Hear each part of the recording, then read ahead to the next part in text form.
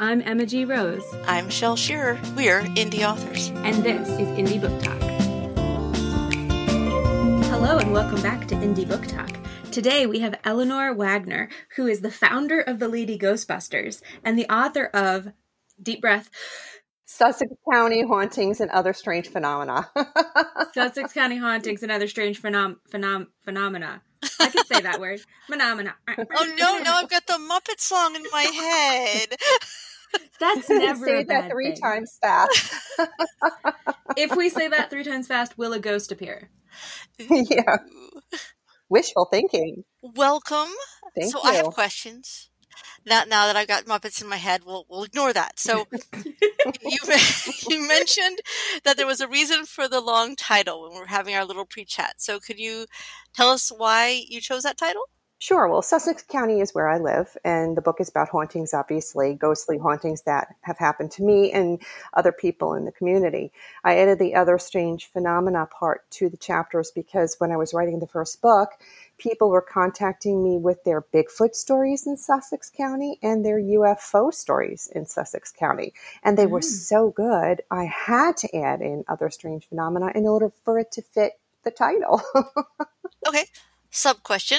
Where is Sussex County? Sussex County is in New Jersey. Oh, okay. Although, ironically enough, there are other Sussex counties around the country because somebody had contacted me that her director had said, "Oh, you wrote a book on Sussex County hauntings and we would love for you to present at our library." And I was like, "Oh, that's great." And then she tells me our library is in Frankfort, and Frankfort's the next town over from where I live. So I'm thinking I'm talking to somebody that lives nearby, and we arranged this whole thing 6 months in advance, and the week before I contact her to confirm everything, and I noticed that the area code on her phone number is not the same as mine, and I'm going, there's something weird about this. So when I contact her, she's like, "I'm in Sussex County in Delaware," and I'm like, "Okay." I'm in Sussex County, New Jersey, and she's in Frankfort, and I live the next town over from Frankfort in New Jersey. So you got to be real careful about stuff like that because it could be on the other side of the world and you wouldn't even know it. Well, I immediately think of England when I hear Sussex County. So Okay, that's see? why I was like, okay, where is this Sussex County we're going to talk about today? So are you taking other people's stories? Have they written them, or have you sort of ghost written based on what they've told you? Exactly. I've interviewed them and I've written their stories in the books. Yeah. What I like to do is I say the books are about the landscape of life and then the endurance of the souls that live there. So I like to tell the people about the history of the landscape. I like to tell them if I'm writing about a specific town, let's just say it's my town, Wantage. I used to own an antique shop that was haunted. So when I wrote that story, I like to tell people about Sussex background. And then if I have some history on the building that I'm writing about, I like to share that as well so I can put them right into that story. And then I tell them about the ghostly accounts that happened to me and the tenants that lived in that building. And then if I'm able to bring in my paranormal team to do an investigation, then I can always write about what we've experienced as a team in that same location. So sidebar, she also created the Lady Ghostbusters team. So yeah. That actually fell into my lap. I mean, I was writing the first book and, one interview led me to another interview and so on. And I was speaking to the president of this mine called the Sterling Hill Mine in Ogdensburg, New Jersey. And he's a scientist and he's telling me, I'm not supposed to believe in all this stuff, but I can't explain what happens to us in this building. He said, "I would love it if you came with your paranormal team and checked out our old buildings and we'll take you into the mine as well."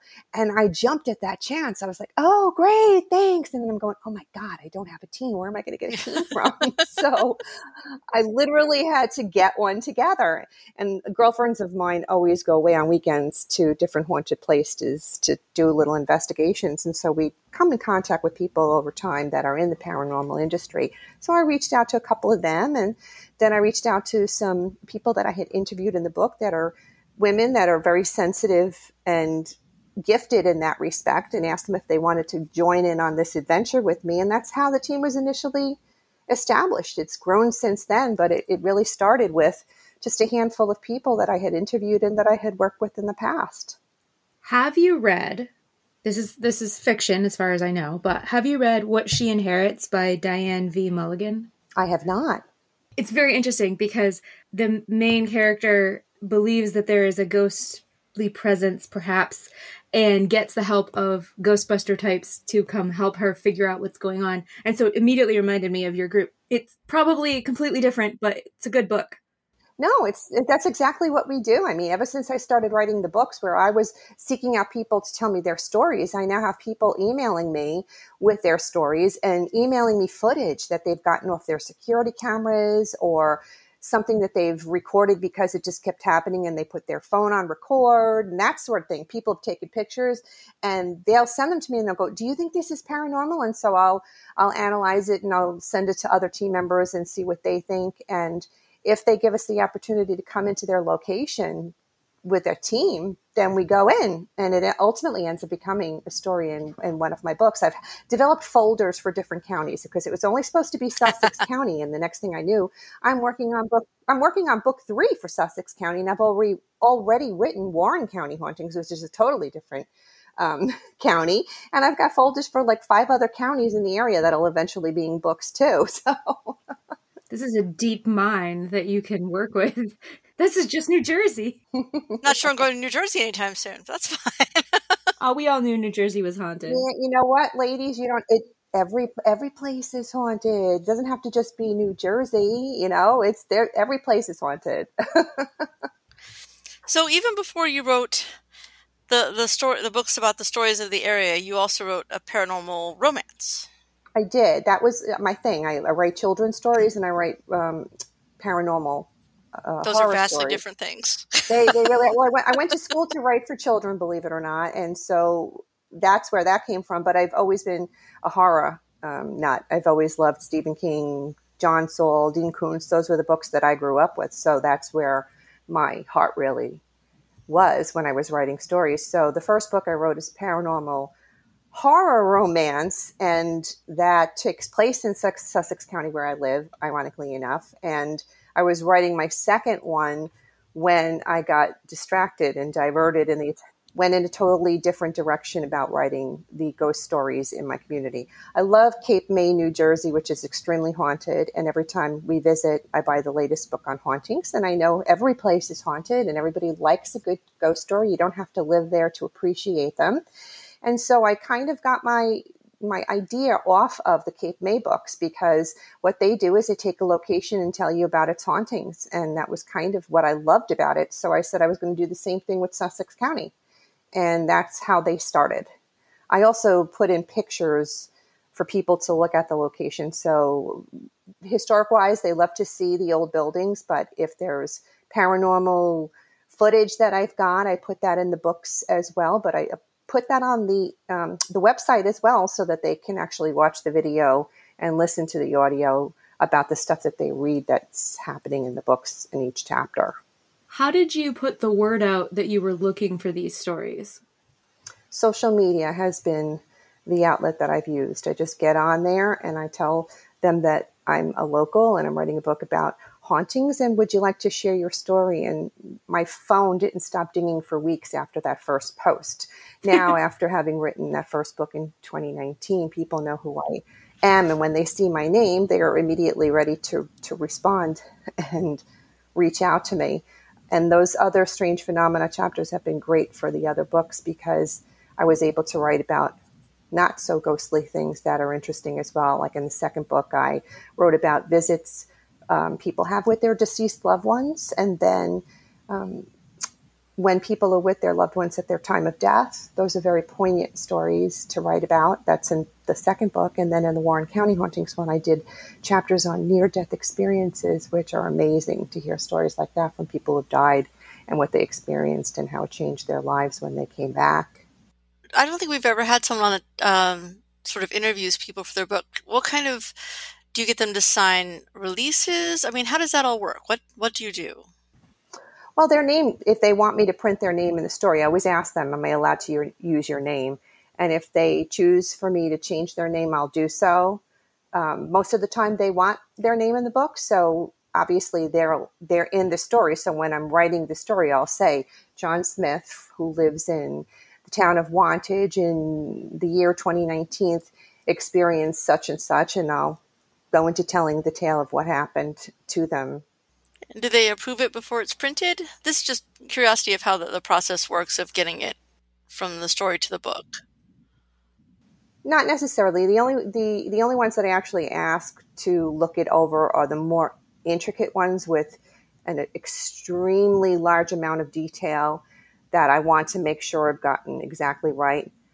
Especially if I'm dealing with elderly people. Some of the stories are from elderly people who've been around for a while, and I want to just make sure I got it right. So oftentimes I'll let them have a look at it before it goes to print.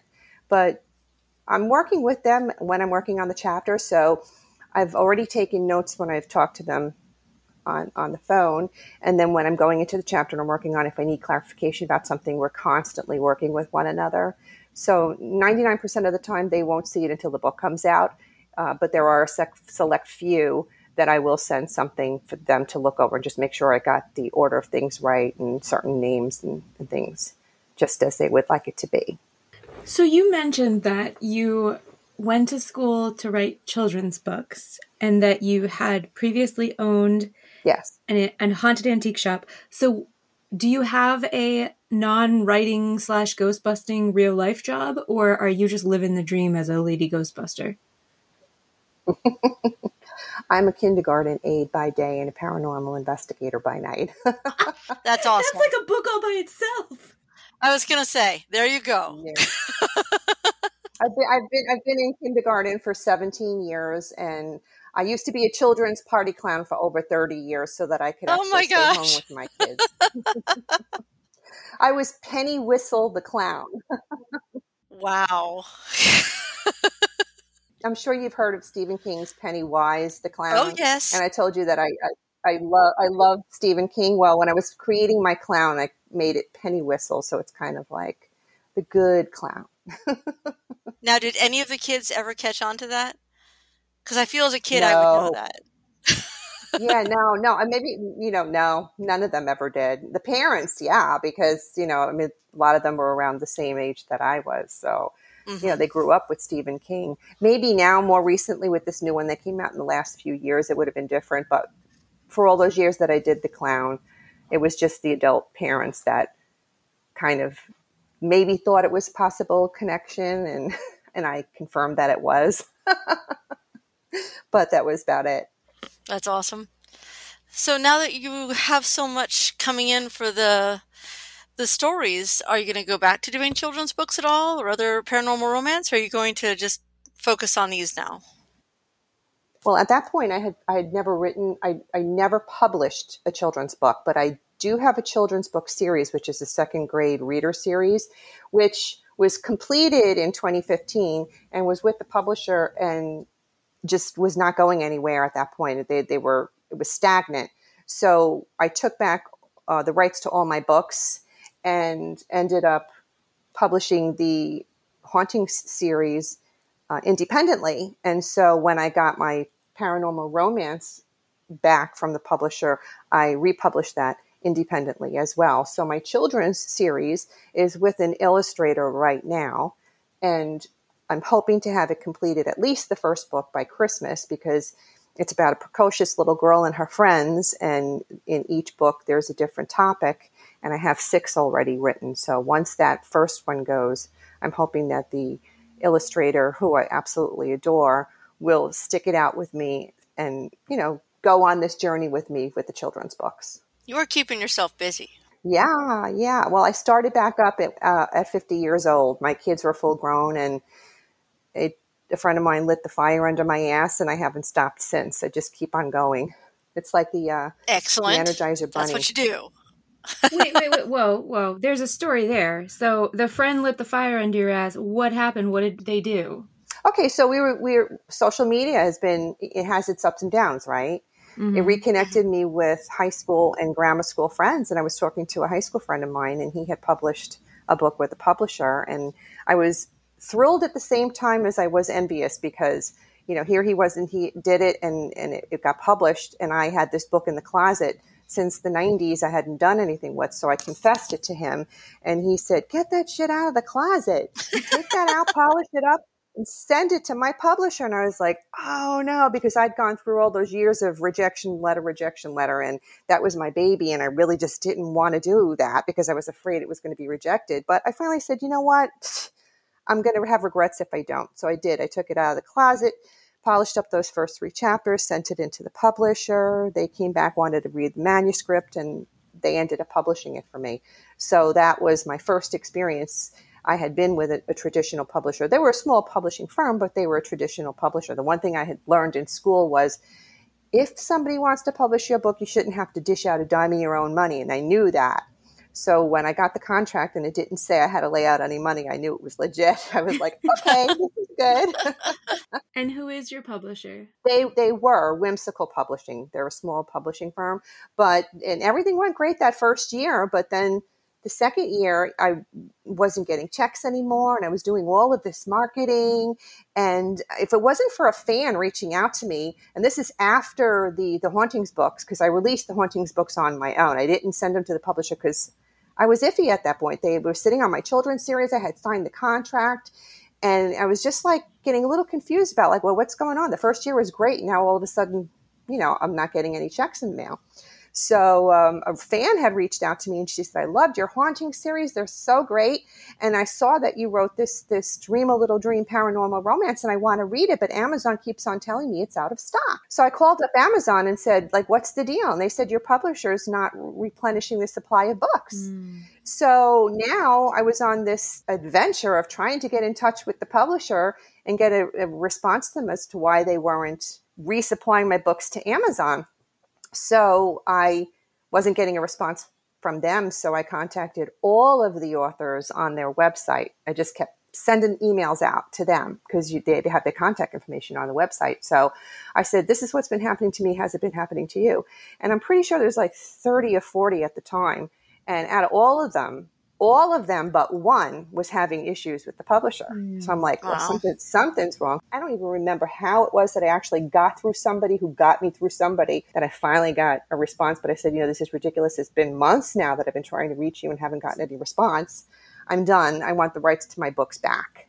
And that was the children's book and the dream book. And they knew I really had them, by the balls is the way I'm going to put it, because they really had no argument at that point because I was right. And so they didn't give me an argument. They just wrote it all back over to me. And so once I had those books back in under my own guidance, I went and republished them independently. And I haven't looked back since. I mean, I've had a great experience doing it independently. I was doing half the marketing myself anyway before. I mean, yeah, they did have me on different platforms, but really I was doing it all myself. And I felt like, what's the point? So now I'm in control and I just like it that way better. Exactly. So what have you found to be the most effective marketing tool for you? Oh my gosh, there really are so many. But social media is definitely the way to go because from behind my computer, I can sit here and I'll make sure I go to all the sites and post what I need to post to get my word out there. I mean, I'm not going to say that, podcasts haven't helped because they do. Every time somebody says, would you like to come on? I do because it's, more exposure for me to tell you about me as an author and what I write. And if people like ghost stories, everybody likes a ghost story, then they'll check mine out. I mean, I have great ratings, and that's, I think, really important for an author to have those reviews and have them be good because I know I personally look at them myself. So I really respect when somebody leaves a review because I am very anal about that myself. Whenever I read a book, I review it. I just think it's my right and my duty. You know what I mean? To do that for the author. And so I feel like that's probably the most important thing for an author to help them sell a book is the positive reviews that you get. And then social media to get your word out there is just phenomenal. So we want to make sure that, Eleanor, you get out there where people can find you and best way to get in touch with you if they want to. Terrific. I really appreciate that. My website is authoreleanorwagner.com. If you'd like to send me your story, because I am writing chapters on ghost stories around the country and ghost stories around the world. So now's the time to reach out to me at authoreleanorwagner@gmail.com. And if you like podcasts, you can come and listen to some interesting people on Eleanor Wagner's Strange and Scary World out of the Paranormal UK Radio Network or wherever you get your podcasts. Fantastic. And don't forget the book Sussex County Hauntings and Other Strange Phenomena. Na, na, na, na, na. Which now has the Muppet song back in my head. Thank you so much. Na, na, na. Thank you for coming on. Thank you so much for having me. It's been a pleasure.